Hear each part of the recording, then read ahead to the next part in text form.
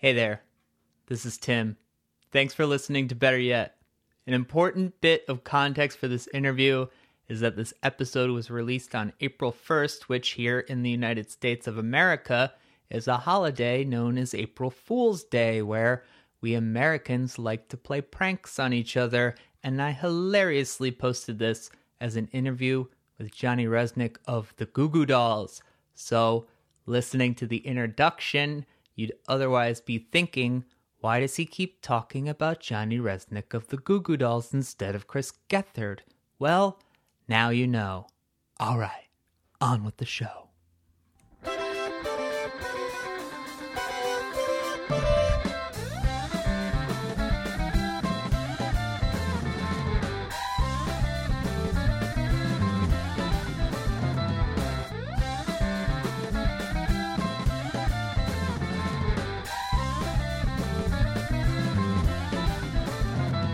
Hey, all right. And welcome to Better Yet. I'm Tim Crisp, your host. Better Yet is a conversation about music. And my conversation this week is with Johnny Rzeznik. Holy shit, the Goo Goo Dolls. One of my favorite bands of all time. Thank you for joining us. Thank you to Namdi for our intro music, Marcus Nuccio for our graphics. Each week you can see all those on our website, betteryetpod.com. I invite you all to subscribe on Apple Podcasts. Leave us a review. You can follow us on Bandcamp, betteryetpodcast.bandcamp.com. How does this happen? How does he do it? All it takes is a dream, my friends. All it takes is a dream.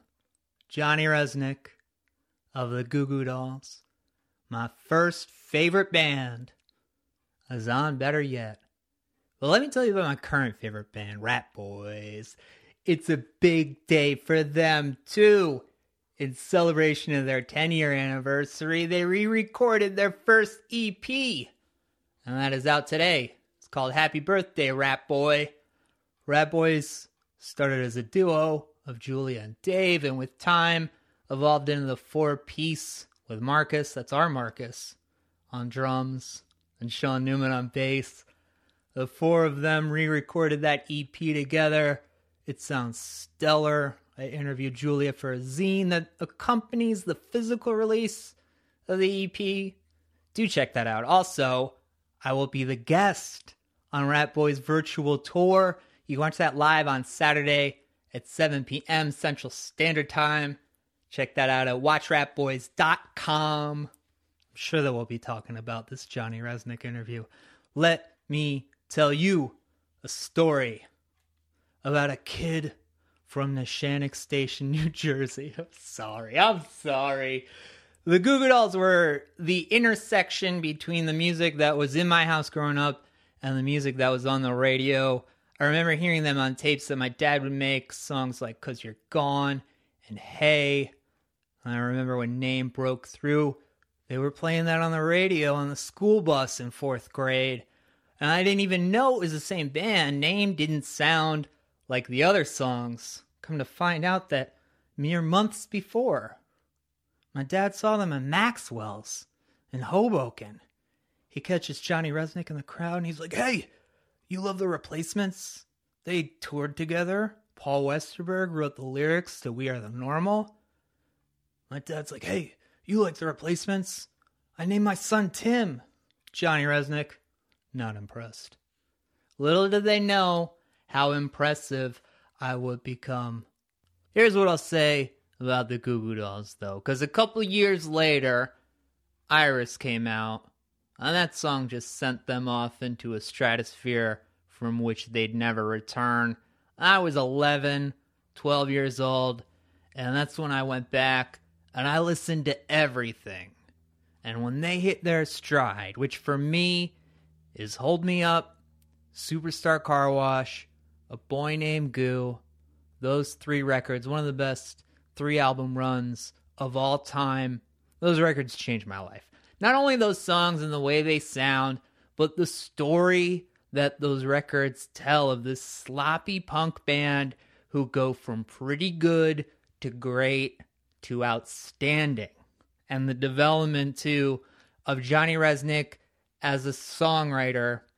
He's got a couple songs on the first couple records, and then he just starts getting better and better. And it becomes this little underdog journey that I wanted to share with anyone who would listen. Brings us to today, I suppose. God, I'm on one today. We have a Patreon, patreon.com/BetterYetPodcast, where we've got some very fun audio-visual programming available to you, including my weekly top 5. We talked Emmylou Harris this week. We also have conversations with Dave Garwacki of If You Make It, Kevin Duquette of Top Shelf Records, Bob Vielma of Shinobu and Fat and Funky, and a whole bunch of extras from the Life's Work podcast about Laura Stevenson's Sit Resist. Plus, we had a weekly contribution from our guests. We got covers. Elise Okusami of Oceanator covering Rancid's Old Friend. Tony Molina and Rose Melberg doing 14 Cheerleader Cold Front by GBV. Drunken Angel by Lucinda Williams, as performed by Slaughter Beach Dog. Laura Stevenson doing Can You Please Crawl Out Your Window by Bob Dylan. We got a Thou Live set playlist from Lucy Dacus, Sarah Tudson of Illuminati Hotties, lots of demos from Anika Pyle, Mikey Erg, Sophia Verbilla of Harmony Woods. You can hear those only on our Patreon, patreon.com/BetterYetPodcast. And this week, we got Johnny Rzeznik reading from his joke notebook. It's kind of a lot to explain, but it's very, very funny. You can pledge for $3 a month. That'll give you access to all the bonus audio and visual content that we're posting weekly. If you pledge $10 a month, you'll get all that. Plus, every 3 months, we'll be sending out some merchandise. We did some custom printed notebooks, finishing work right now on a zine. That's about Joan of Arc, elephants, geometry. It's on a cosmic plane. Stoked to get those finished up and printed. Now, with our Patreon, we split the revenue from this podcast evenly between the show, the guests, and organizations chosen by our guests. Guests are the reason you're listening each week, and we pay our guests for their time. We're paying Johnny Rzeznik for taking part in this podcast. We're also using the conversation as a chance to send some money to the Homeless Black Trans Women Fund. This organization is working to help support a community of folks living in Atlanta. If you'd like to support them and support the show, go to patreon.com/BetterYetPodcast. All right, my guest this week is Johnny Rzeznik. And, I mean, to tell you the truth, I already said all that needs to be said about Johnny Rzeznik and the Goo Goo Dolls. This is an interview that I've been prepping for 25 years, so I actually didn't do much prep for the interview itself. In fact, kind of took the opportunity to spend some time listening to Chris Gethard's new podcast, New Jersey is the World. New Jersey is the World is a wonderful podcast hosted by Chris and his hometown friends Mike D and Bonaduce, talking about the strange and beautiful state of New Jersey. It's fun. It's hilarious. It's really lovely listening to three people who have several lifetimes worth of rapport. It's an exciting new project for my dude Chris Gethard. And talk about someone who's had projects. There was the Chris Gethard Show, which was on the air from 2011 to 2018. First as a cable access show on the Manhattan Neighborhood Network, and eventually on cable on Fusion and True TV.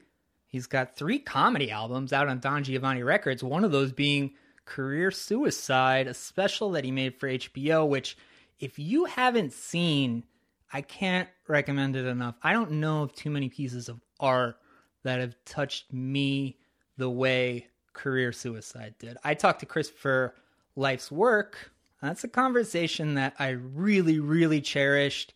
And I'd love to talk to him again on this podcast. But anyway, here's me and Johnny Rzeznik.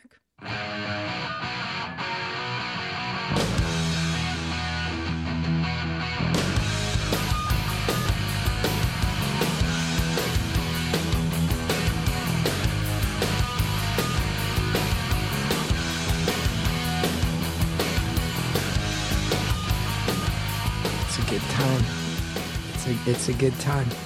But I think there is like I do feel like there's been more and more this kind of acknowledgement that people who grew up in New Jersey grew up in a slightly, like, I don't know, a more insane way than other areas of the country, but definitely its own unique brand of insanity. Mm-hmm. Like, I know Midwestern kids who have stories about, like, stealing farm threshers in the middle of the night. And I'm like, that's insane too. But I think that Class Action Park documentary really blew it open. And, you know, like, a lot of people know, like, the Jersey punk scene is this very fruitful and beautiful, but kind of, like, notoriously chaotic. Like, it's basement shows and bowling alleys. And, like, I think there's just a chaos to New Jersey that people do like examining and that Jersey people like celebrating. Yeah, I feel like it comes around every, like, 10 years or so, too. Something, like, brings New Jersey back into the cultural conversation. And 10 years ago, it was Jersey Shore, and maybe now we're seeing, like, a slight resurgence. Well, it's funny, right? Because it's like, I feel like it's anything that comes out about New Jersey, it tends to live on an extreme. Mm-hmm. It's like Springsteen, who, you know, in his time obviously took over, and then there's also been like the past, you know, since like the Hold Steady probably, right? That resurgence of people being like, yeah, Springsteen's actually awesome. Like, it's rebuilt, and it's like you get his like poetry and everything, and you know, the romanticize it. Like I said, like, I think so many people romanticize the New Brunswick scene and that whole lineage from Bouncing Souls to Lifetime to the Ergs, Screaming Females, like that. But then the other side of it is like Jersey Shore and Real Housewives and the things that are just held up for mockery. Mm-hmm. And then you sit there and you go, everybody sort of jokes or messes with us about how Jersey is the Real Housewives. Jersey's Jersey Shore and MTV. And it's like, well, how come when you guys want to make fun of us, it's so convenient to forget that we bring you some of the best music, some of the best food, some of the best stories, Sopranos. Like, we were also the heart and soul of the greatest television show of all time in many people's account. Like, Yeah. how about that part? You know, like, you don't give us. People tend to forget the things that come out that are just these totally unique, heartfelt pieces of art. And instead they're like, let's pump our fists with our razor sharp frosted tip hair, Jersey. It's like, all right. So we celebrate all of it on the new podcast. Well, I think the jig is up. I'm not, in fact, speaking to Johnny Resnick. I wasn't sure if you knew. I was trying to figure out how to break it to you. Because I felt really bad because I could sense that you were very excited. Like, before we started recording, you were thanking me for all the music I made in the past. I said, in my head, I'm like, how do I explain I'm not a member of the Goo Goo Dolls? Well, never have been. I do have some questions that I think might work, though, speaking to you. That were for the guy from the Goo Goo Dolls, yeah. that I might be able to answer? Yeah. Who does your hair? Oh, great question. Generally, whichever barber is closest and has availability. But I will tell you, I was staying for 5 weeks with my parents in Florida, and I went down there and I got the worst haircut of my entire life. That is no exaggeration. Really? Yeah. God bless her. I went to this haircutter place that both of my parents go to, but the guy who usually does my dad's hair wasn't there, so I just picked another random person, and it was very clear pretty quickly she only does women's haircuts. Because I said, you know, if you could cut it with a number 3 straight across the back. And she said, oh, I don't use the clippers. She's like, I just use scissors. Is that okay? I was like, well, not really, no. Like, I need my hair cut like the way I get my hair cut. And then she was like, okay, hold on. And went and got them, and then clearly did not know how to use them. And one of my sideburns was visibly, I would say, close to half an inch longer than the other. This is a haircut I paid money for. I didn't notice till I got in the car, and then I was... You remember that feeling when you're like in high school and you do something really embarrassing and you just know... You know other people have witnessed it and have knowledge of it, and even if they're not saying anything, it's just that like teenager shame that feels like almost like steam boiling within you. It was that. I felt that again when I looked in the mirror and saw it. It's like, this is the worst haircut I've ever had. So I don't know if Johnny Resnick would have said the same. Resnick, right? I never knew much about the Goo Goo Dolls. Yeah, it's Resnick, but it's Polish, so it's like RZEZNIK. Okay. But it is okay. Resnick. Yeah. So I don't know how he would have answered that question, but that's my answer. This is, in fact, Chris Gethard. Thank you for helping me fulfill my dream of pretending that Johnny Resnick was on my talk show. A joy. And for anybody who's brokenhearted right now, apologies. But at least you're talking to someone who's used to disappointing people. Therefore, it will not faze me if they're mad. So, I guess just since I spent the space of the podcast that I normally spend introducing my guest, I'll say this to you to help the listeners at home. You're someone who, you seem to like, your work comes into my life at very specific and pertinent times. I remember being at the fest, and the fest in Gainesville, and I was 6 months sober, at this punk festival that's sponsored by beer. And yeah, I had heard about your show, and then I saw that you were doing stand-up, and I went in knowing very little about you, but it was a nice break from everything. It wasn't a sweaty show, and I was also kind of like, why did I come here? And you told the Batman story that later wound up on the HBO special. Mm-hmm. Well, that's serendipitous for you to see that one. Yeah, the punchline of your therapist saying, "You're an alcoholic." I was like, yes. Yeah. I would get out of control. It's funny, I get that a lot. I sometimes bang my head against the wall that I'm 20 years in and I haven't really had anything that's like a mainstream thing I'm known for, and many days I'm very confident in that and know that it was sort of by design, and then other days I really worry about that and have self-questioning. But what it does lead to is a lot of stories like that, like a lot of people going, I was watching HBO in the middle of the night and saw your depression thing, and I was up because I'm a depressed insomniac, and like I hear things like that, pretty frequently. And the old public access show too, that show's been canceled for 3 years now, and I still get messages on I would say a weekly basis from someone who's like, I just found the old show and it's really helping me with where I'm at right now. And I'm like, that's pretty cool. Yeah. So I'm glad to hear that you and I clicked on that one as well. But Fest is not a place for a recently sober person. Fest at night, idea. Yeah. It goes after a certain hour, and I feel like it almost looks like footage of what you'd see in like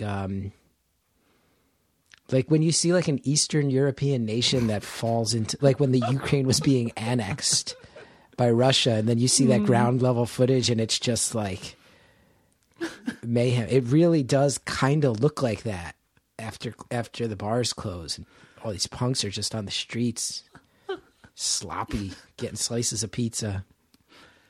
The other one was I interviewed Mike Gierg, I guess when I was a few months into doing this podcast, and he talked about career suicide, and I was like, I think he's actually like doing that in Chicago right now. And Mikey's like, go to it. You really should. And told me after the interview too, like, you got to go to that. Oh, that's awesome. We got to let in the person that I went with. We were the last two people to go in, and I mean, just waves of affirmation being able to see that. And was that the one at the Annoyance Theater or at Talia Hall? I think it was. I think it was at the Annoyance Theater. Oh, nice. Yeah, I remember that being a decent show. So I'm glad you were at that one. Do you have people like that? Like people that like come into your, I mean, we talked about Laura being a really serendipitous artist for you. Yeah, I feel like Laura has had that effect on me. Jeff Rosenstock is somebody who I would say like on a recurring basis, there have been times where he and I have linked up at exact moments where it feels like, okay, like I remember like one in particular where when our TV show went to cable, the network was real happy because they were like, we actually got like a corporate sponsor that wants to sponsor your show. And I was like, oh, that's interesting. And they're like, yeah, they want to sponsor the music portion of the show, AT&T. And I'm like, well, we specifically book bands that via like the fundamental ethos is rejecting corporate, rejecting corporate values. This is going to be tough. And who do I call? I pick up the phone, then I call Jeff, right? Yeah. And then as far as like artists who I'm not friends with, I'll say sometimes it's with bands that I had a passing interest in the early days and who then I rediscover as an adult and there's more depth to it. Like Billy Bragg, there was a huge version of that with me where I liked him when I was a kid and I had that Back to Basics record and then got older and just really went down a rabbit hole where I realized like, oh, I was not young enough. I was not old enough rather to like, I wasn't world traveled enough or aware enough to understand the full scope of what he's speaking of. And it's like, oh, he's been saying stuff that speaks to the world that I want to live in for 40 years. I've been actually during the pandemic, not strangely because it's a great album, but I actually, so I went to Rutgers. I moved to New Brunswick in 1998. And if you're like a nerd who knows the New Jersey music scene's history, Lifetime was wrapping up in 1997. And I remember being like a local punk kid and they were just like a band that played a million shows. And I always remember Bills with them and the other two bands. I feel like I always saw Bills, Lifetime, IDK, Worthless. Like those were the bands I always... So to me, they were like a good local band that played a ton of shows. And I've been aware over the years of like, oh no, Lifetime has actually grown and grown in people's minds and hearts. And Jersey's Best Dancers I've just been obsessively listening to. Good. It's so good. But I'm like, I was a New Brunswick kid in 1998 and was like, oh, Lifetime's pretty good. And now I'm 40 in 2021. And I'm like, you know what's a great album? Like I miss the boat. My wife makes fun of me. Like, I will oftentimes wait years after something has hype to check it out. And I don't know why, if that's like some sort of elitism on my part or if I just get tired of dealing with people. Like for example, like I've never listened to that Arcade Fire album that won the Grammy. And not because I don't want to, but just because I'm like, I'll get around to it someday. And like, I keep hearing how great it is and that's good, but I guess I'll just wait a couple years and at some point I'll come across it. So... That was that for me. I had a similar experience with Jawbreaker. I remember I owned like, if I still had this, I could sell it on eBay for a ton of money. I had like one of the 7 inches on Shredder Records. Oh yeah. And Busy and Equalized were the songs on it, I think. And so I liked him as a kid and I knew him. And then I remember once taking this road trip in the middle of the night and I was in a real bad place doing a lot of soul searching and had like I think it was Bivouac in my car that I don't know that I'd ever really listened to it. Somebody burned it for me and listened to that all night driving by myself through upstate New York and went down that rabbit hole. They were a big one. So it's a great record too. Some long songs too that you can just get lost in. Yeah, turn your brain off while you're driving up through the Adirondack Mountains when you're like trying to figure out why you feel so lonely in your pursuits. Like that's a pretty good album for that. So those are some of the musicians. And then I'm trying to think if there's other people who kind of loop back in. You know, a lot of it is like comic books. Yeah. Every few years I'll kind of dive back into comic books and find some stuff that I missed the first time around. Or I text a friend who's really up on it and be like, what's the new stuff I should be reading? I find great comfort in those characters quite often. And that's been happening since like 3rd grade where go through that. Wrestling, every few years wrestling will reignite in a way that really inspires me. And again, the older perspective where I'm like thinking of them more as like actors and artists and even comedians sometimes, and on top of being athletes, and Yeah. those things come to mind. And then every few years I rewatch the movie Grosse Pointe Blank, because that's been another thing. That's Cusack, right? Yeah, he's a Chicago guy, isn't he? Like, Yeah, he's kind of one of those weird guys that like shows up at coffee shops wearing a do-rag, and that's what I've heard. Like he'll be in a bar at closing time and maybe hit on your girlfriend. Like you hear stories like that. Yeah, totally. Yeah. But that movie's great. I'll have to watch. I've rambled. You remember this from the Laura interviews. I ramble a lot. Apologies. That's all good. But yeah, like 15 minutes ago when you mentioned Lifetime, I was like, yeah.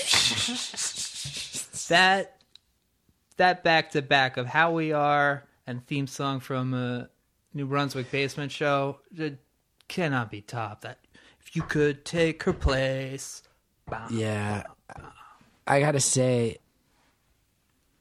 like, Rutgers, my time at Rutgers was without exaggeration the hardest stretch of my life. Mm-hmm. It's also, I was just talking with a friend of mine from those days back then.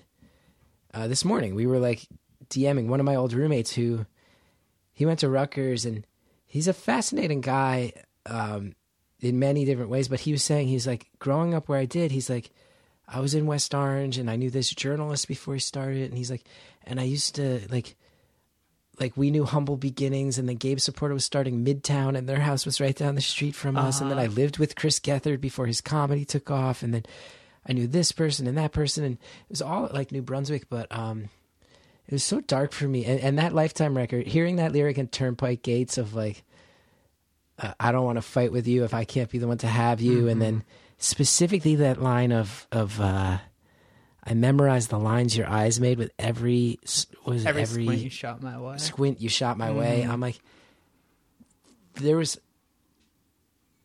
such a dark time for me at Rutgers.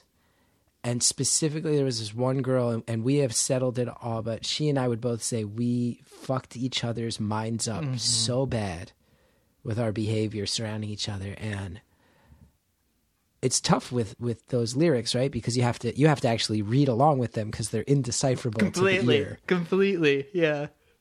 And I was figuring those lyrics out, and I was like, this is making me feel like being in fucking New Brunswick, just stomping out of this house because I don't want to be in dumb fights anymore, and because me and this girl cannot fucking figure out what we mean to each other. And I would never say she ruined my life. That's not fair. But just to feel like my life is fucked up, and I'm obsessing over this person in the middle of it to try to be the savior, which is not fucking fair. And she's playing her own games with me, and that's not fucking fair. And we both know it. And fuck this town, man. Like, it's really speaking to me during this pandemic. Yeah. But if you want me, just call out. Hey, boy. It's like, what a good way to end. What a good way to end of like, hey, after all this like vomiting up of how I have to get out of this situation, this toxic situation we're putting each other through, like, also though, just feel free if you need me. I'll happily get sucked back into this. And yeah, I think those lyrics, I think that song and the theme song from New Brunswick Basement in particular, it's like, yeah, that was that town to me. And again, to loop it back to New Jersey, it's a really amazing thing about New Jersey artists, which is, and this goes for Springsteen, a lot of the punk bands from here. It's so cool to see them embraced on a broader cultural level, but a lot of Jersey artists will kind of put specifics or Easter eggs in their work that if you're from Jersey, like watching The Sopranos with someone from North Jersey, I think is very annoying to people who aren't, because you're just sitting there, you're going, oh, that's the corner of New Dutch Lane and Passaic Avenue. Oh, I've been there a million times. Oh, that's the Wild Bird Center. That's up in West Caldwell. Like, my mom, all the references are just boom, boom, boom, boom, boom. My mom's from New Providence, so every time with the intro, there's that like that one of the driving shots. She's, I got a flat tire there. She says it every time. Oh, the drive safely things, those big tanks off the turnpike. Yeah. Like, it's just nice. It's nice. I just moved home. It's nice to be home. And in thinking about your questions about artists, I'm like, I wonder if other people are feeling it during this like super dark year of like, I want things that feel not just like a taste of home, but that feel smaller, that like feel like they're kind of me and of where I'm from, and feel like accessible and feel like I can reach out and touch them. And honestly, it's a lot of stuff. One of my favorite things about listening to New Jersey is the World and listening to you and Mike D and Bonaduce talk is that you three are so locked into that fucking Essex County dialect that it's very real, and it's very nice to just be inside of a conversation that doesn't feel as aware of the microphones. It feels very in a living room. I'm so glad you say that, and it's been such a joy because I was so lucky, and I think a lot of people probably feel this way, but I don't know. I wonder if you feel, since we're talking about it through the lens of New Jersey, like Jersey's this place where everyone's on top of each other all the time. It's so densely packed in North Jersey in particular, and it just means that like things move a mile a minute, and there's so much trouble to get into and so much like kind of adventure to be had. Like when you get your license, it's like just everything's right there. And people have often asked me like, oh, who's the funniest person you've ever met? And they mean in the context of me having been in the world of comedy. And certainly there are people I can point to where I can talk about things like Bobby Moynihan's one of my good friends. Like watch him in a live setting, watch Horatio Sanz in a live setting.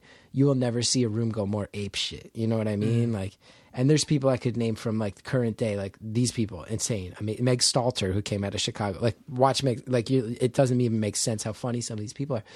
But the real answer is like, if you want to know who the funniest people are in my life ever, come to a cookout where a bunch of my friends from high school and college get together. Yeah. And I mean that honestly. It's my brother and it's the friends from that era. The way these guys can tell stories, and I say guys because, you know, I grew up a doofy guy, and these are the guy friends from that era, not to be misogynistic. You sit around in a backyard with these guys when everybody, not me, has had a couple beers, and the stories start flying.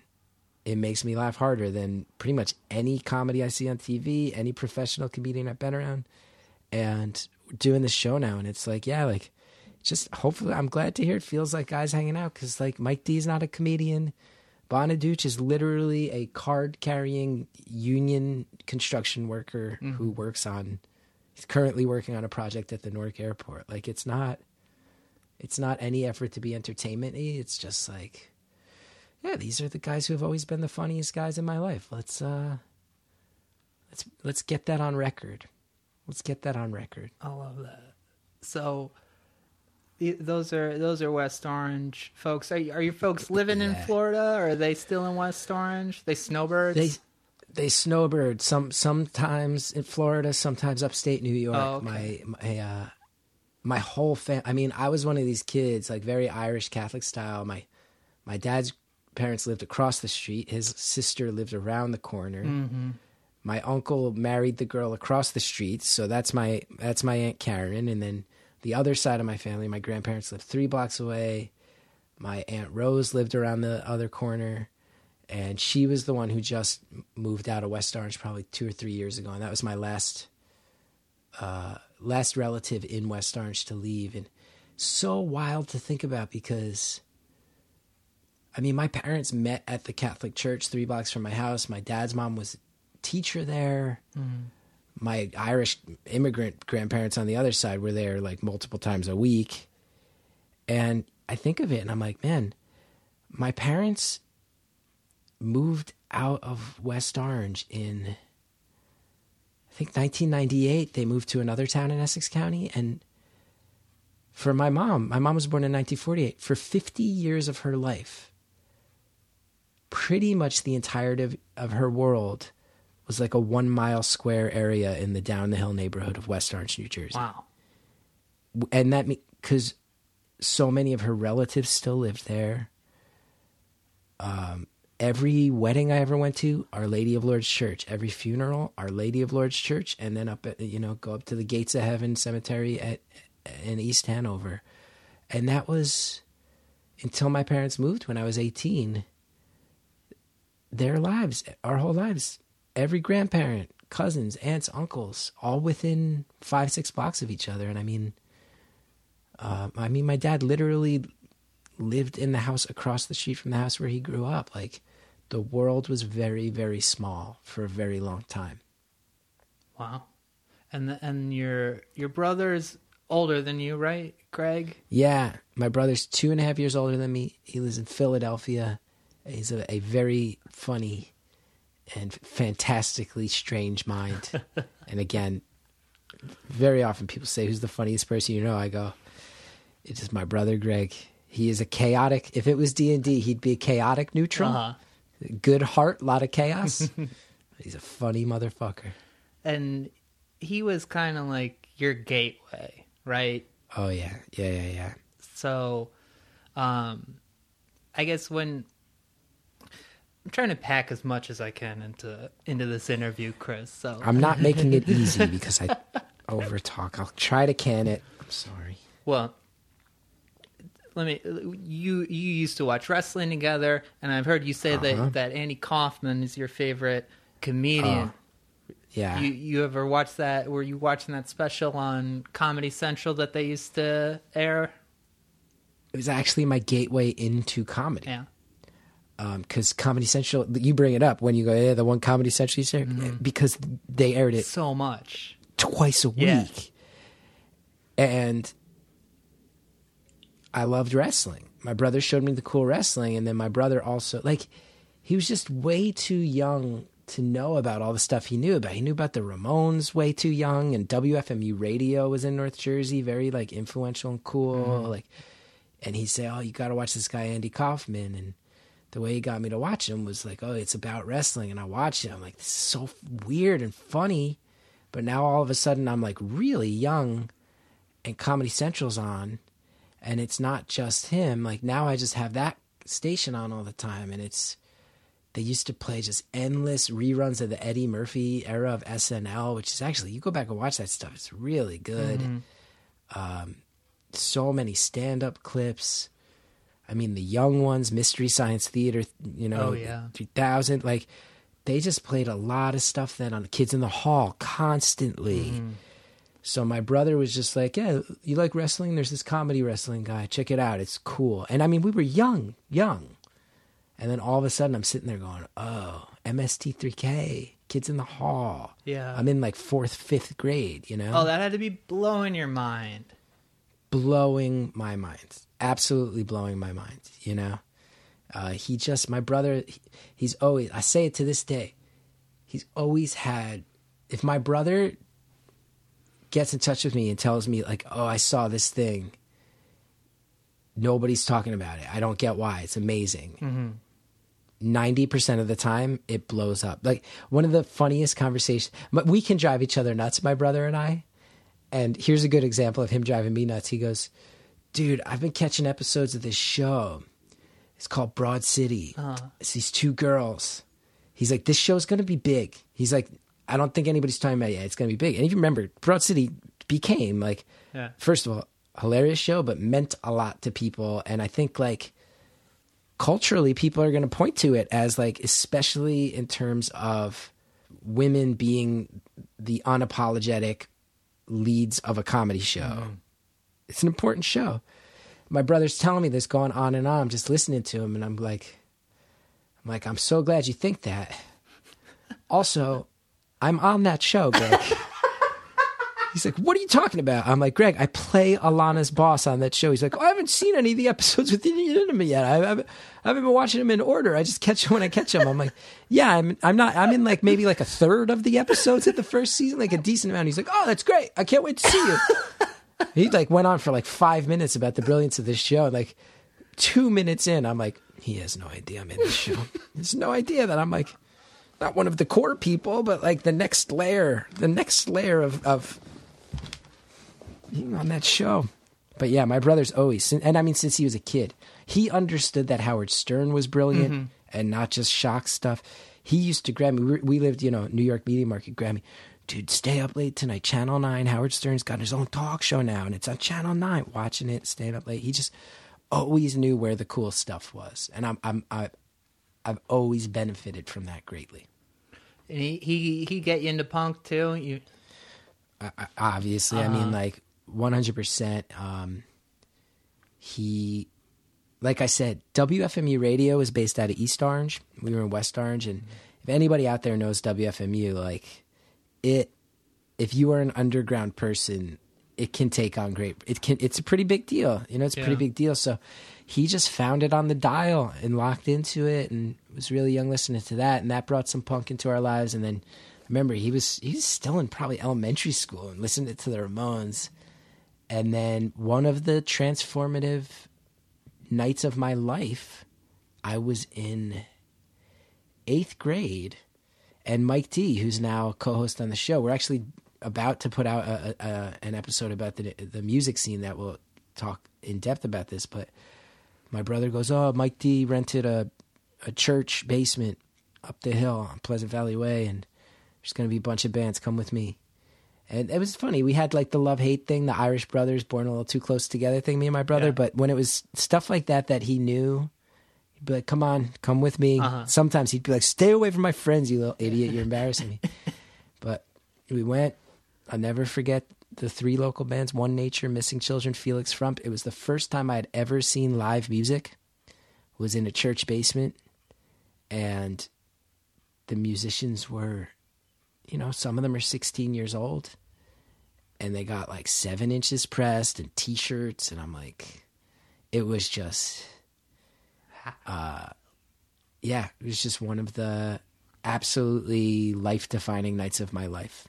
And I kind of knew it then. Yeah. Kind of knew it. I think a lot of us, right? When you go to that first actual DIY show, you kind of feel like, oh, this is, some people are going to leave tonight and they're going to go, that was a fun thing. Mm-hmm. And then some of us are going to go, oh, I think my DNA just got rewired a little bit.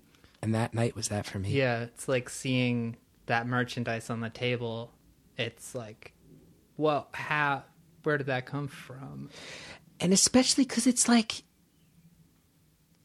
these are kids. Yeah. That's not some T-shirt that they like faked. Like they made a design. They went to some place that prints T-shirts, and that place did it took them seriously and didn't tell them to get lost. Like, this is a record. Like, my dad has a record collection. Mm. It's like Beatles records and Stones records and the Shaft soundtrack and the West Side Story soundtrack, which my dad loves so much. And these kids have a record, and they're just like kids from Nutley. They're kids from Boundbrook. Mm-hmm. They're a couple years older than me, and they have this stuff. Nobody tells you to scram. Like, nobody tells you this isn't for people like you. I guess it can just be for people like us to make stuff and do stuff. And might be a cliche thing to say about the DIY scene at this point, but in 1997, that was like, it was a pretty revolutionary realization to me of like, oh yeah, there's a lot of rules and only some of them are real. You can find your back door around a lot of the other rules. They're arbitrary. They've been installed for other people's ease and comfort. Mm-hmm. Like, teachers tell me things have to be a certain way. My parents tell me things have to be a certain way. I'm like, no, I guess they don't. Because these like goofballs from Nutley have T-shirts that they made. It really made me feel that. Yeah. So when you were in school, were you getting into comedy at Rutgers? Yeah. I can point to one teacher from my high school who I think there were some who I have no opinion on. They did their job. Some who I actually look back where I go, wow, you were detrimental to my self-esteem. And then one who I'm still in touch with her. I got back in touch with her at Career Suicide. I invited her. She taught the drama classes, and she pulled me aside. I had been doing the school plays and stuff, but I was like, this is weird to be singing and dancing. This is not what I want to be on stage. I can feel that. I like being funny, but I don't know that I need to be like singing songs. This is weird. She pulled me aside. She's like, take my drama class next year. And I was like, I don't know if this acting stuff's for me. She's like, I'll make it worth it for you. I was like, this is cool. Like, teachers don't like do that. And she made it all about improv that semester, like way more than she usually would. I later came to understand. And like, she had an open door, and she had a little office off the side of the stage where she taught the drama classes, and I was welcome to drop in there. And she pretty explicitly said to me, you know, you're kind of a wise ass. And I think she could see that it was driven by some anger, and it was driven definitely by a sense of defensiveness, putting up with a lot of bullying and stuff like that. And she said to me outright, like, you know, you're sort of a wise ass, but if you stop being a little punk about it, like, it's actually a very good thing. Like, you're talented. Like, you're making jokes in class and getting sent to the office for it. Why don't you stop making those jokes in the other classes and just make them here? Because I'm into it. And I'll tell you how to do it in a way that's productive. It was so cool of her. And then I went to Rutgers, and the funny thing, and this was before improv had become like a national joke where people just relentlessly mock it. Right. It was still a very underground thing at the time. This is before the UCB even had a theater in New York, for example. So any college I looked at, I made sure they had an improv troupe, because I was like, that shit made me wake up. Doing that in her classes made me feel awake. People were responding. I had confidence. I was good at it instinctively. I was like, this is cool. Started watching Whose Line Is It Anyway obsessively. That's what you could find back then. So I made sure I had an improv group. And then at Rutgers, I was like, I'm trying out for this improv group. This is going to be my thing. I want to do comedy so bad. So I made my email address improv@eden.rutgers.edu. I don't know if people still have those college email addresses now, but that used to be a thing. And at Rutgers, once you picked your email address, you couldn't change it, which is why it was so unfortunate that when I auditioned for the improv troupe, they soundly rejected me twice, 2 semesters in a row. So I'm so depressed. And then people, what's your email address? Improv@Rutgers. Like, oh, are you the improv troupe? I'm like, nah. Why not? If you're that into the comedy thing, why aren't you in the improv group?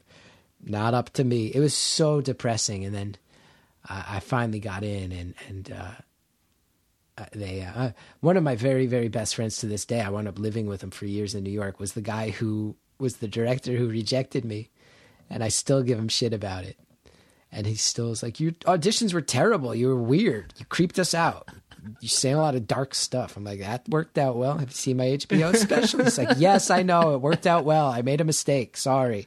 It corrected itself. Can we shut up about it? It's 1999. Move on. You're like the improv version of the story about Michael Jordan not making his high school basketball team the first time he tried out. A little bit. I mean, they kept smacking me down. It was making me very angry in a way that was motivated. And then that was rocky at the start, as you would imagine. And then when it clicked for me, it got really good really fast. And in this very depressed era of my life, it was keeping me afloat. So I knew that summer I didn't want to stop, because I'm like, this comedy thing's the only thing making me feel alive. And it's New Brunswick. New Brunswick is a depressing place, despite any romanticization of it. And one of the best things about New Brunswick is that it's very easy to leave because of their train station. So I was a kid going to New York. I had not really spent much time in New York. I was scared of it, but I found the UCB Theater back then was just this brand new theater inside a strip club that Rudy Giuliani shut down. And it was underground, and nobody had gotten a job out of it yet. And I walk in, I go, this feels exactly like the fucking church basement. Yeah. This feels like the VFW halls, the American Legion halls. This feels like getting to New Brunswick and going into basements or going to the Melody Bar. Like, I understand this feeling, and it was the comedy version of that. And I was absolutely in the right place, especially at the right time, because I think the theater clearly outgrew itself and lost a lot of that edge. But I was there at the right time in the right place with the right attitude, so got lucky. So how does the Chris Gethard public access show differ from the show that you were doing at UCB? Or was it kind of just a direct line? No, it was not. It's so funny you bring this up because I was just catching up with my buddy Will Hines the other day about it. The Gethard show at UCB, I just found out that the guy who used to make video for us has almost all of them on video. Oh, wow. And he was like, we should do something and like put out like a best of or make like an hour-long like doc about what it was like back then. I was like, that's amazing. People would be shocked. That show was dark. Mm-hmm. It was pretty violent at times. I once choked my friend Don Finelli on stage and he passed out and the whole room went silent because they thought I killed him legitimately. Oh, shit. Yeah, we'd been doing a bit where we were seeing who could hold their head underwater in these buckets long enough. And then he and I got in a fight and I had been doing a lot of jujitsu at the time and I put him in a chokehold and he'd just been holding his breath for so long that I put the chokehold on him and he just dropped to the floor. It's terrifying. We were mean to each other. The main four people were myself, Don, Will, and Shannon. Anybody who knows the public access show will remember Shannon. Mm-hmm. Bethany was actually the stage manager of the show. And I said, you're really funny. You got to be on the show. If you're going to be stage manager, you're doing it on stage. So they remember Bethany, totally different role. And yeah, we would do these things, electrocuting each other on stage. We did a thing, oh my God, we did a thing called the Pissy Pants Challenge where we all wore diapers. And the whole idea was whoever pisses themselves the most on stage wins. We weigh the diapers at the end of the night. We did a thing called the Telethon of Shame where, I mean, I will say we raised $9,000 for the March of Dimes in tribute to my friend who lost a baby. Like $9,000 in an hour-long show. Not bad for a bunch of like underground comedy kids. That being said, we auctioned off shameful events. We had a friend of mine who he placed a hot dog in another friend's ass cheeks and ate the hot dog. Like he wiped the other friend's asshole down with witch hazel to sanitize it and then ate a hot dog out of his asshole. Another guy drinking piss on stage. Another guy who shaved his pubes and put glue on his face and made a pube. I was hosting the show naked by the end of the night. It was just, let's auction off shame. The telethon of shame. Funny enough, the first time that I ever actually spoke directly to my wife, she was friends with all the guys in the band because Mikey was the drummer in her band, The Unlovables, and I was a huge fan of The Unlovables, and they used to invite her, and I was so intimidated. And she told me, like, they used to sneak her in because the show sold out, and I'm naked on stage just, like, cupping my junk, and I turned around, saw her, and I went, oh, no, it's you. And that's when she, like, realized I was a fan. But yeah, the show was kind of like dark and extreme and violent and less positive and hopeful. But, you know, when we got to Public Access Studio, we started taking calls. I realized, oh, there's people out there.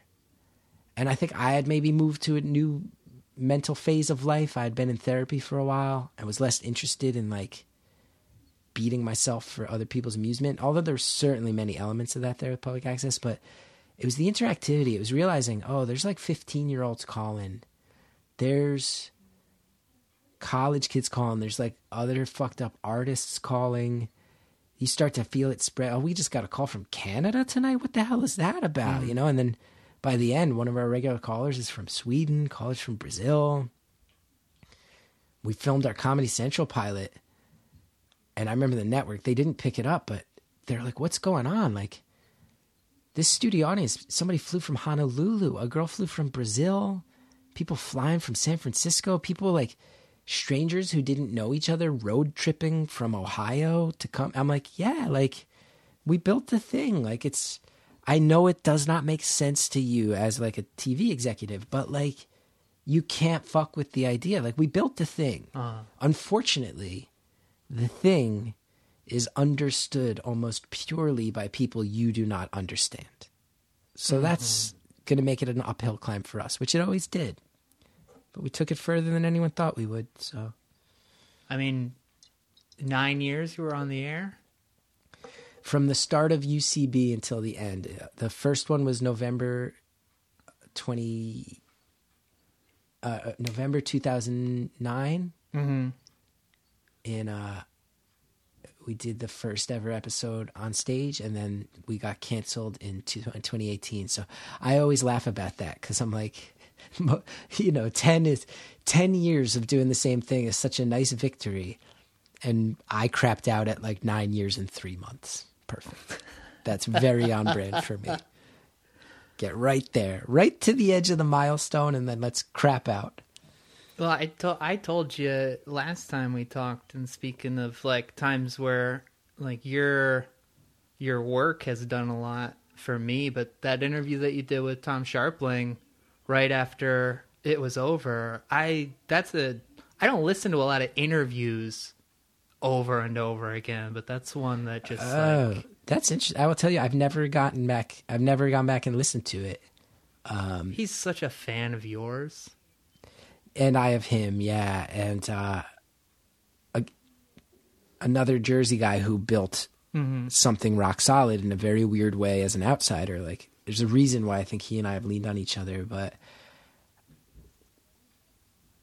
I will say, it's funny. I think you probably just saw me on the Zoom start to get a little choked up, which is that one thing that people do not realize that I can't really speak to the specifics of to this day, is that from season 1 of Cable forward, there was actually a lot of scary stuff happening in my family, in my real life, medical stuff, really scary, sad stuff. Yeah. And it took the wind out of my sails. And that's why I'm a little scared to go back and like read the stuff I said right when the show ended and talk to Tom or listen to the Tom thing, because it was just this like, I always feel bad because I think a lot of the fans are like, you sold out and then you gave up on it. And I'm like, well, we sold out. I think probably sold out as responsibly as anyone could have in our situation. Like, we sold out the right way. There's a reason we were the lowest rated show at the history of True TV. It's because we didn't bend all the way for him. But I didn't give up on it. Life crushed me for a couple years there, real life. Oh. And I could not get yelled at anymore. I'll never forget, we had a notes call. We did an episode where I was locked in a cage, and if I couldn't get out by the end of the episode, 100 pounds of human hair would fall on me. And this notes call, we turned in an outline, and they yelled at us for 2 hours, telling us, here's the way the hair should fall in the cage. I'm like, I can't take 2 hours of notes about what's the best way for 100 pounds of human hair to fall from the ceiling. Not when I need to get off this fucking phone and go take care of my family, you know? Like, and they just made me, I don't want to say they made me not care, because I cared immensely, but they made me make a real hard choice on what my priorities were. And I've always felt bad that a lot of the fans who stuck with it forever from start to finish felt like I gave up. Because I wish there was a way to just tell them, like, I didn't give up. Like, I took it on the chin. I took it on the chin hard, and I was always someone who legendarily could kind of get back up, and I just could not get back up from it after a certain point. And unfortunately, it crossed over with those years that we had the show on cable. But that's how real life goes sometimes. Yeah. And 9 years, that's a long time to be doing any one thing. And I don't know how often you get messages like that now, but it's always tough when something ends and you miss it, and you want to be mad or you lash out. It's also, I tell you what, it's funny too, because we were on cable and they bought the show they bought, and we're still doing ideas like drop 100 pounds of human hair. But I look back now that the emotional, you know, it was emotional to stop doing that show. It was named the Chris Gethard Show. It was a beautiful thing for a lot of people. I'm proud of it. But now that the emotional turmoil is over, I look back and go, well, 2016 is when Beautiful Anonymous showed up, and it exploded instantly. Mm-hmm. And I go, there's a part of me that initially was kind of like, I've barely worked on this thing. And the Gethard Show, I've slaved over it for years to get it where it's going. And I look back now with the perspective of time, I go, oh, I was 36. I was 29 when I started the Gethard Show. That was the idea that was most honest when I was 36. If we were still on public access where the show could just evolve week to week, follow kind of me, the show would have looked so different. But on cable, it got locked into the track of what it was. That's what they bought. Let's keep it going. But I look back, I go, oh, right. That's why career suicide happened when I was 37. That's why Beautiful Anonymous happened when I was 36, because I was a different human being making different things. Yeah. And the Gethard Show was this weird anomaly that refused to die. But yeah, it was actually 2016. My manager told me, he goes, look, I know you're not going to do this, but as a manager, and he's a friend, I've been working with him now for 14 years. Like, he's a good guy. He's like, as someone whose job it is to look out for you, you should be walking away from the Gethard Show. Like, Beautiful Anonymous exploded, Career Suicide came out, and then I was in this movie that Mike Birbiglia directed and wrote where I got a ton of hype from it. He's like, now is the time to move on. You got more hype than you've ever had. You've had 3 things explode this year. Right. You shouldn't be on True TV right now fucking giving away cars that don't work from a junkyard. Like, it's time to strike with this other side of you. And I actually think it probably did cut off the momentum those things could have had, but I had to take that one to the end. Yeah. Tell me a little bit about developing Career Suicide into what it became. You're so open with your story, but I mean, you've got to be aware of the fact that even like your ideal audience for the topic of mental health and depression and suicide, they're still going to be expecting entertainment. Yeah, and that was the balance, right? Mm-hmm. As far as development goes, in 2014, I spent most of that year opening for Mike Birbiglia. I'd been doing comedy for 14 years, but not much stand-up. Stand-up started more around like 2007, 8, 9. Mm-hmm. And I was pretty good already, but I knew I'd learn a lot from Birbiglia. And we would be touring the Midwest and driving, okay, the show in Des Moines is over. Now we got to drive overnight to Wichita. Uh-huh. There's not much to see on that drive, let alone at night.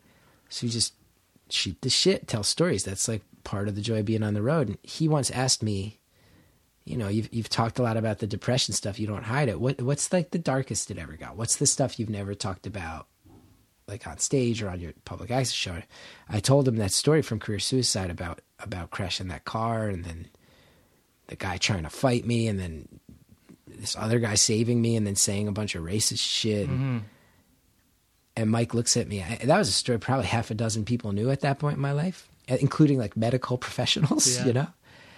And I tell him this story, and he just looks at me and goes, it's hilarious. Tell it on stage. And I was like, no. But he kind of called bullshit. He was like, look, I don't think there's anybody else who can tell that story on stage and get a laugh out of it. I think you can.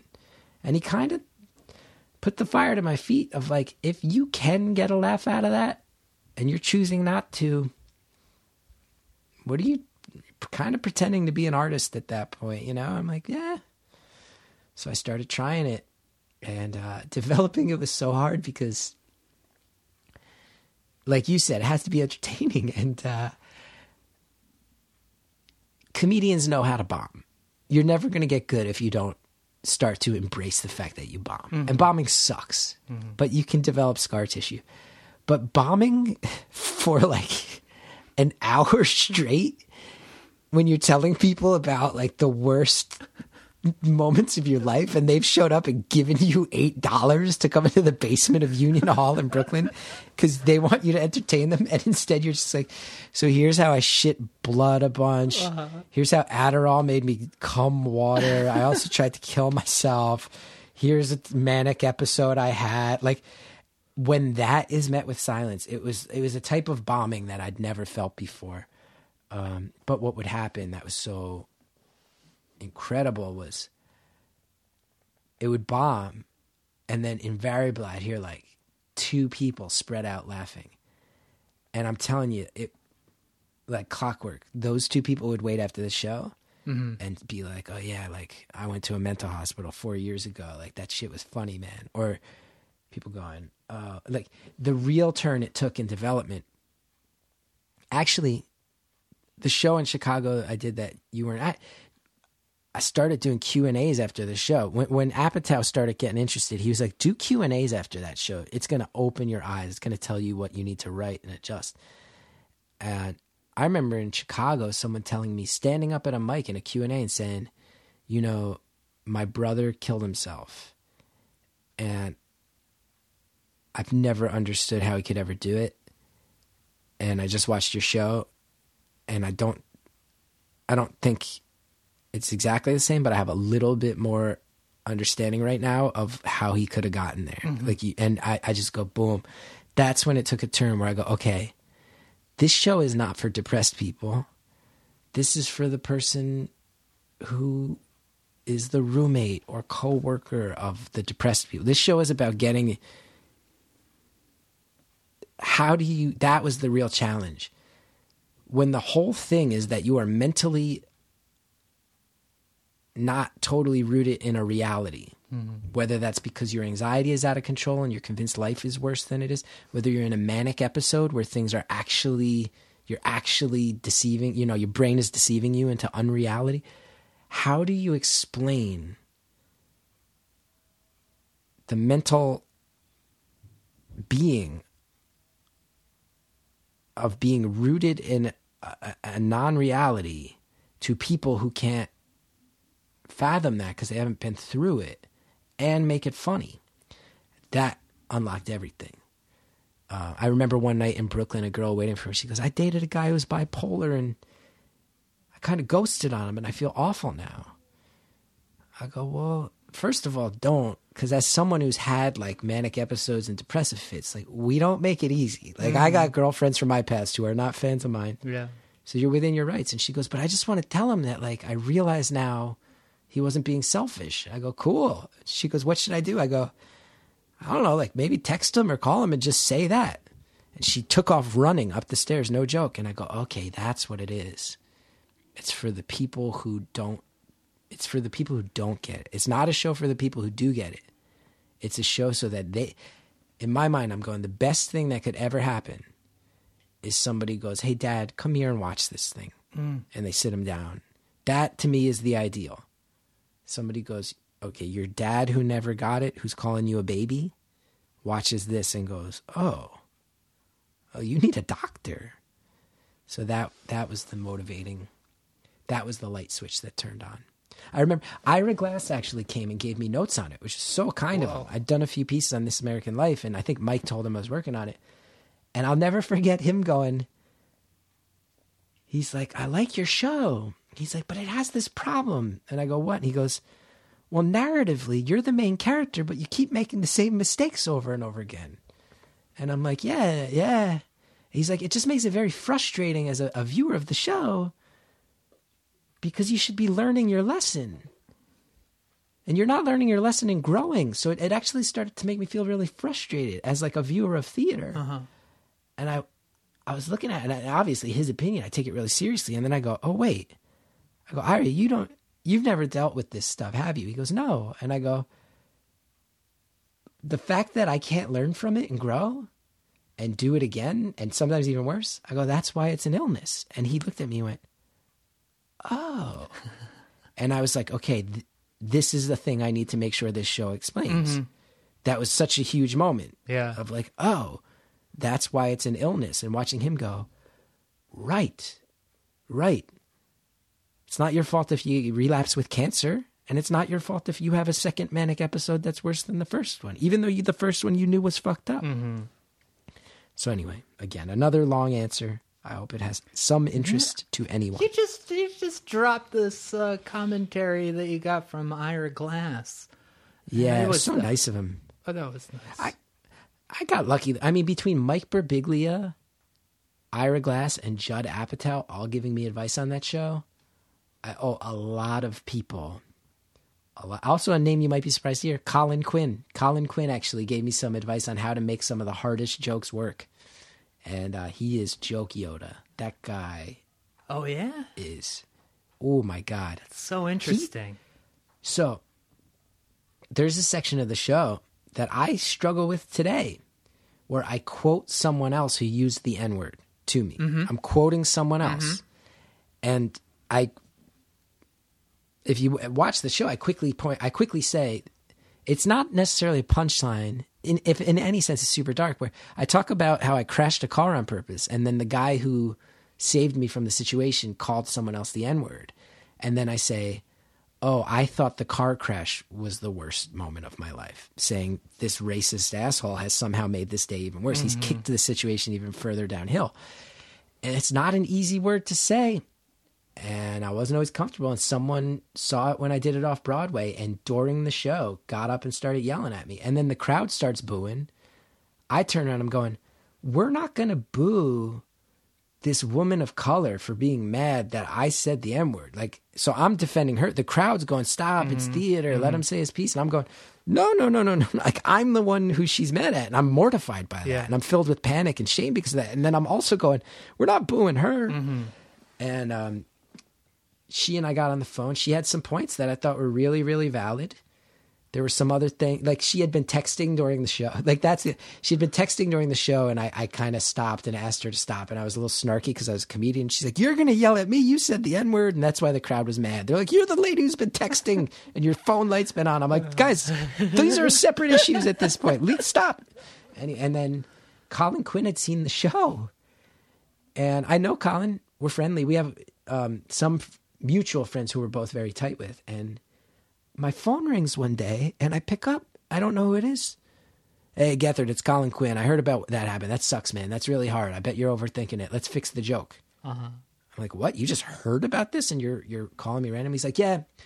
It was our friend JD, our mutual friend." He's like, "JD told me that went down and shook you up." He's like, "Look, it's a really funny story, and it needs that moment. You're saying it. You're saying the right thing. Let's figure out how to say it the right way." And I think when it got to HBO, I think by the time it got there, I had figured out how to make it very, very clear. I don't think this is funny. I actually think this is awful. And it's a story about how when your life is feeling awful, it can snowball so horribly. He helped me fix that. Yeah.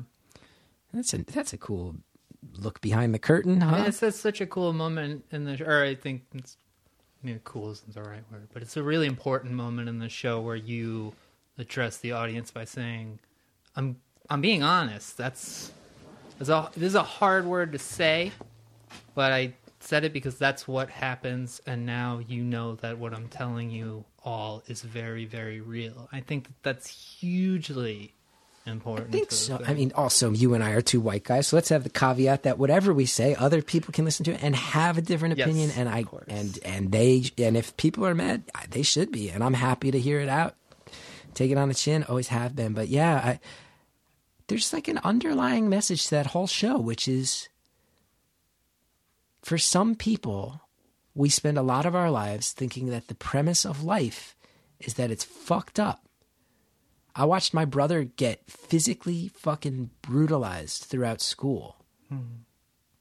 I watched kids in our neighborhood treat him like dog shit. They treated me like dog shit. I became a very angry kid. People, I think, are oftentimes surprised here. I was a violent kid growing up. In the New Jersey podcast, you hear us talk about it a lot. All three of us are going, for some reason, our hometown in that stretch in the 90s, fucking fights. There were gang fights in my school. There were racial fights between different groups of people. It was fucked up. It was hard to see. It was scary. My guard was up for so much of my life. I was not able to let my guard down and start taking things with, like, I treated everything with cynicism. People had to prove to me that they deserve my trust. I would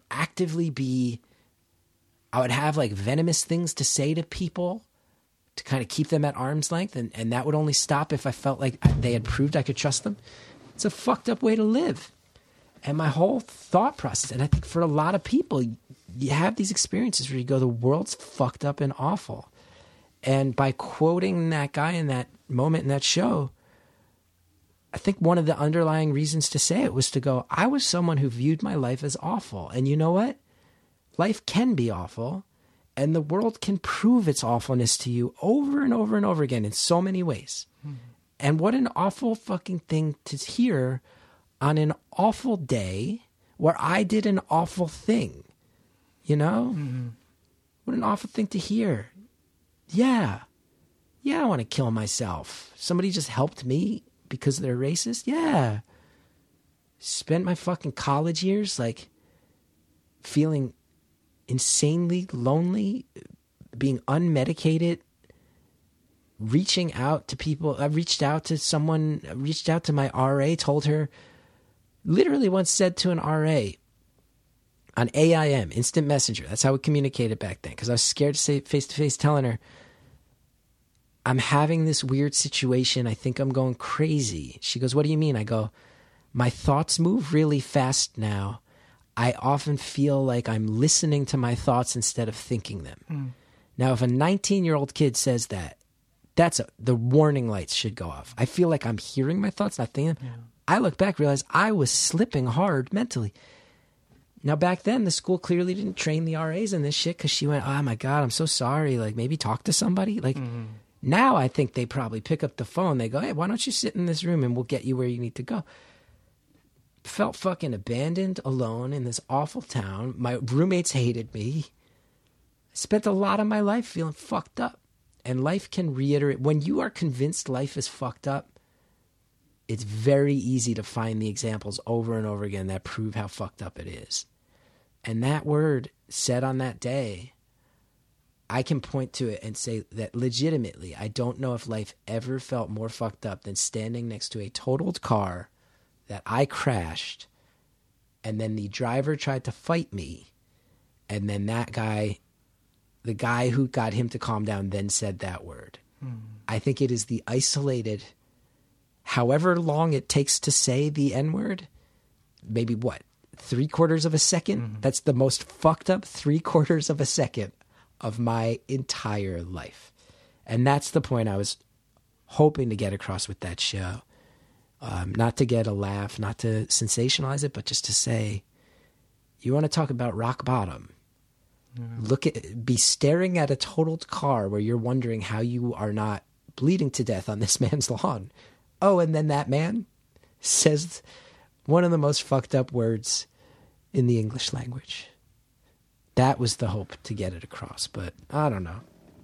Well, it's a hilarious special. Everybody should. Barrel of laughs. It has some laughs in it, dude. It's got some fucking great laughs. Thank you. Was that tough to follow? Was that a difficult one to record your next comedy? Let's be honest. I mean, let's be honest. Is it tough to follow?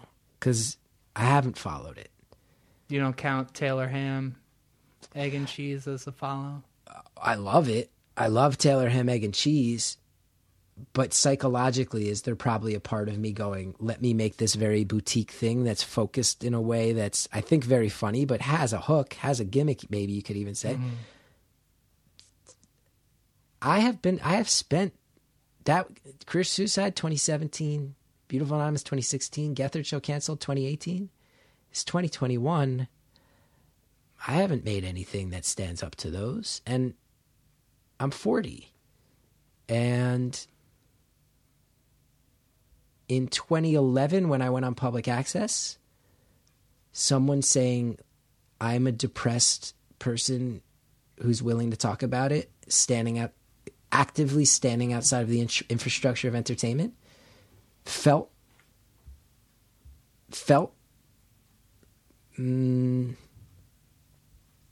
aggressive, felt like it had a point to it. Now, a 40-year-old white guy, I don't think I get to be the underground underdog anymore.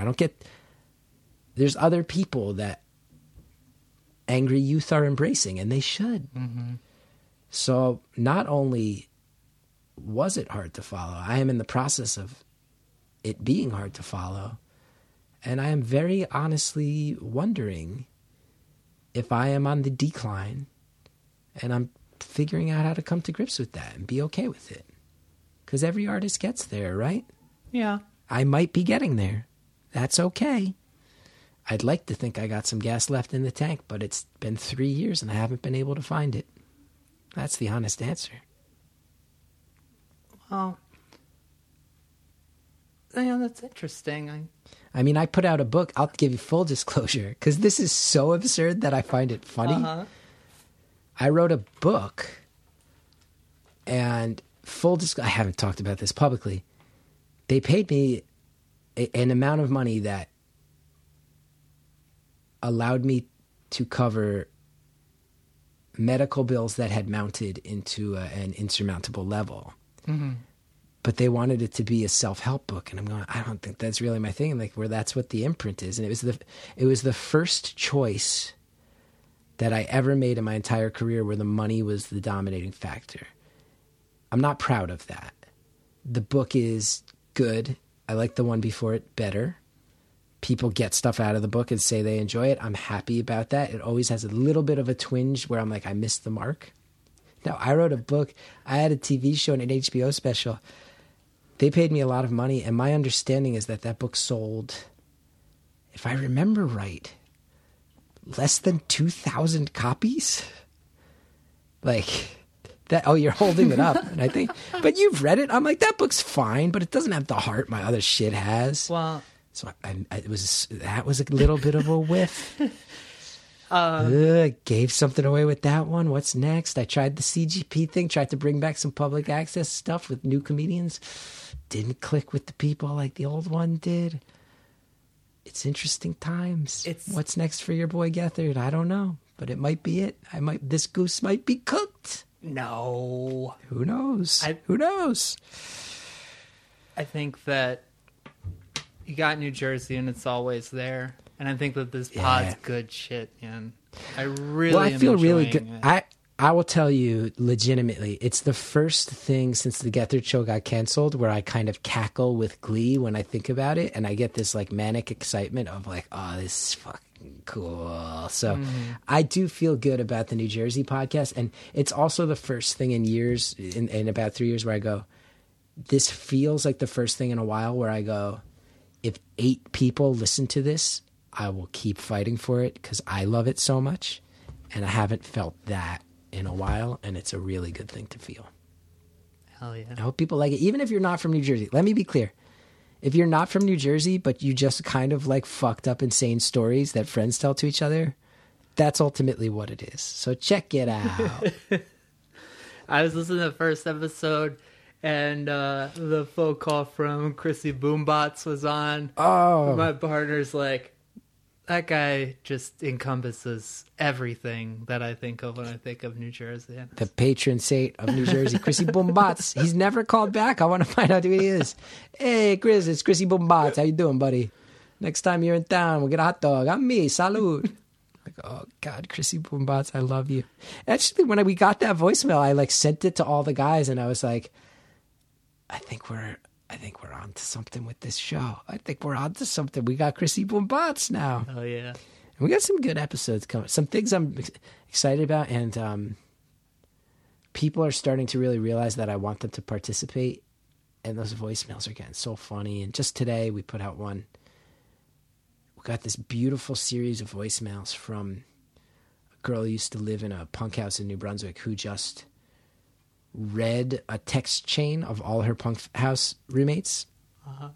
They had seen me. I posted a thing, what's the most fucked up thing you ever did or saw in New Brunswick? And they just all started blowing up this text chain, and it was just her reading it for about 7.5 minutes. And it's so funny and so fucked up. Like the shit they're talking about. I'm like, oh my God, this is amazing. So we just put that out. I was like, how? We can't include this in the New Brunswick episode. It's too long. Let's just put it out as its own thing. And goddamn, does it make me laugh. And I had nothing to do with it, except I set up the voicemail line. Beautiful. Dude, thank you so much for coming on. Thank you. Thanks for letting me ramble and be emo. And I just tried to be very honest. And I hope none of it sounded complainy, especially the whole idea of like, am I past my prime? I want to be clear with people. Like, if that's the case, like, I'm actually really fascinated by that. And I actually think it's kind of beautiful. And I'm not complaining. Yeah. I hope it's clear. I'm not really trying to complain. I'm going, there's anxiety there, but also like it means I get to take stock of the stuff I've done, and I'm proud of the stuff I've done. And I have a son now, and maybe it needs to be less about me anyway. And I actually am really fascinated to see what happens when you go away. What happens? So I'm not trying to complain so much as I'm really fascinated. Anyway, thanks for letting me get that. You're heading into the 80s. A little bit. Let's dive back and just get nostalgic with my high school friends and enjoy life. Maybe that's the other thing. Maybe I can chill out and enjoy life instead of just fighting so hard for so many things. We'll see. We'll see. It's never been in my nature to just chill out and enjoy. So we'll see. Thanks, Chris. Thank you. All right, folks, check out Chris Gethard online, chrisgeth.com. Subscribe to New Jersey is the World and Beautiful Anonymous wherever you get this podcast. BetterYetPod.com, BetterYetPodcast.bandcamp.com. Pledge to the show on Patreon, patreon.com/BetterYetPodcast. We will see you next week. Thank you, friends.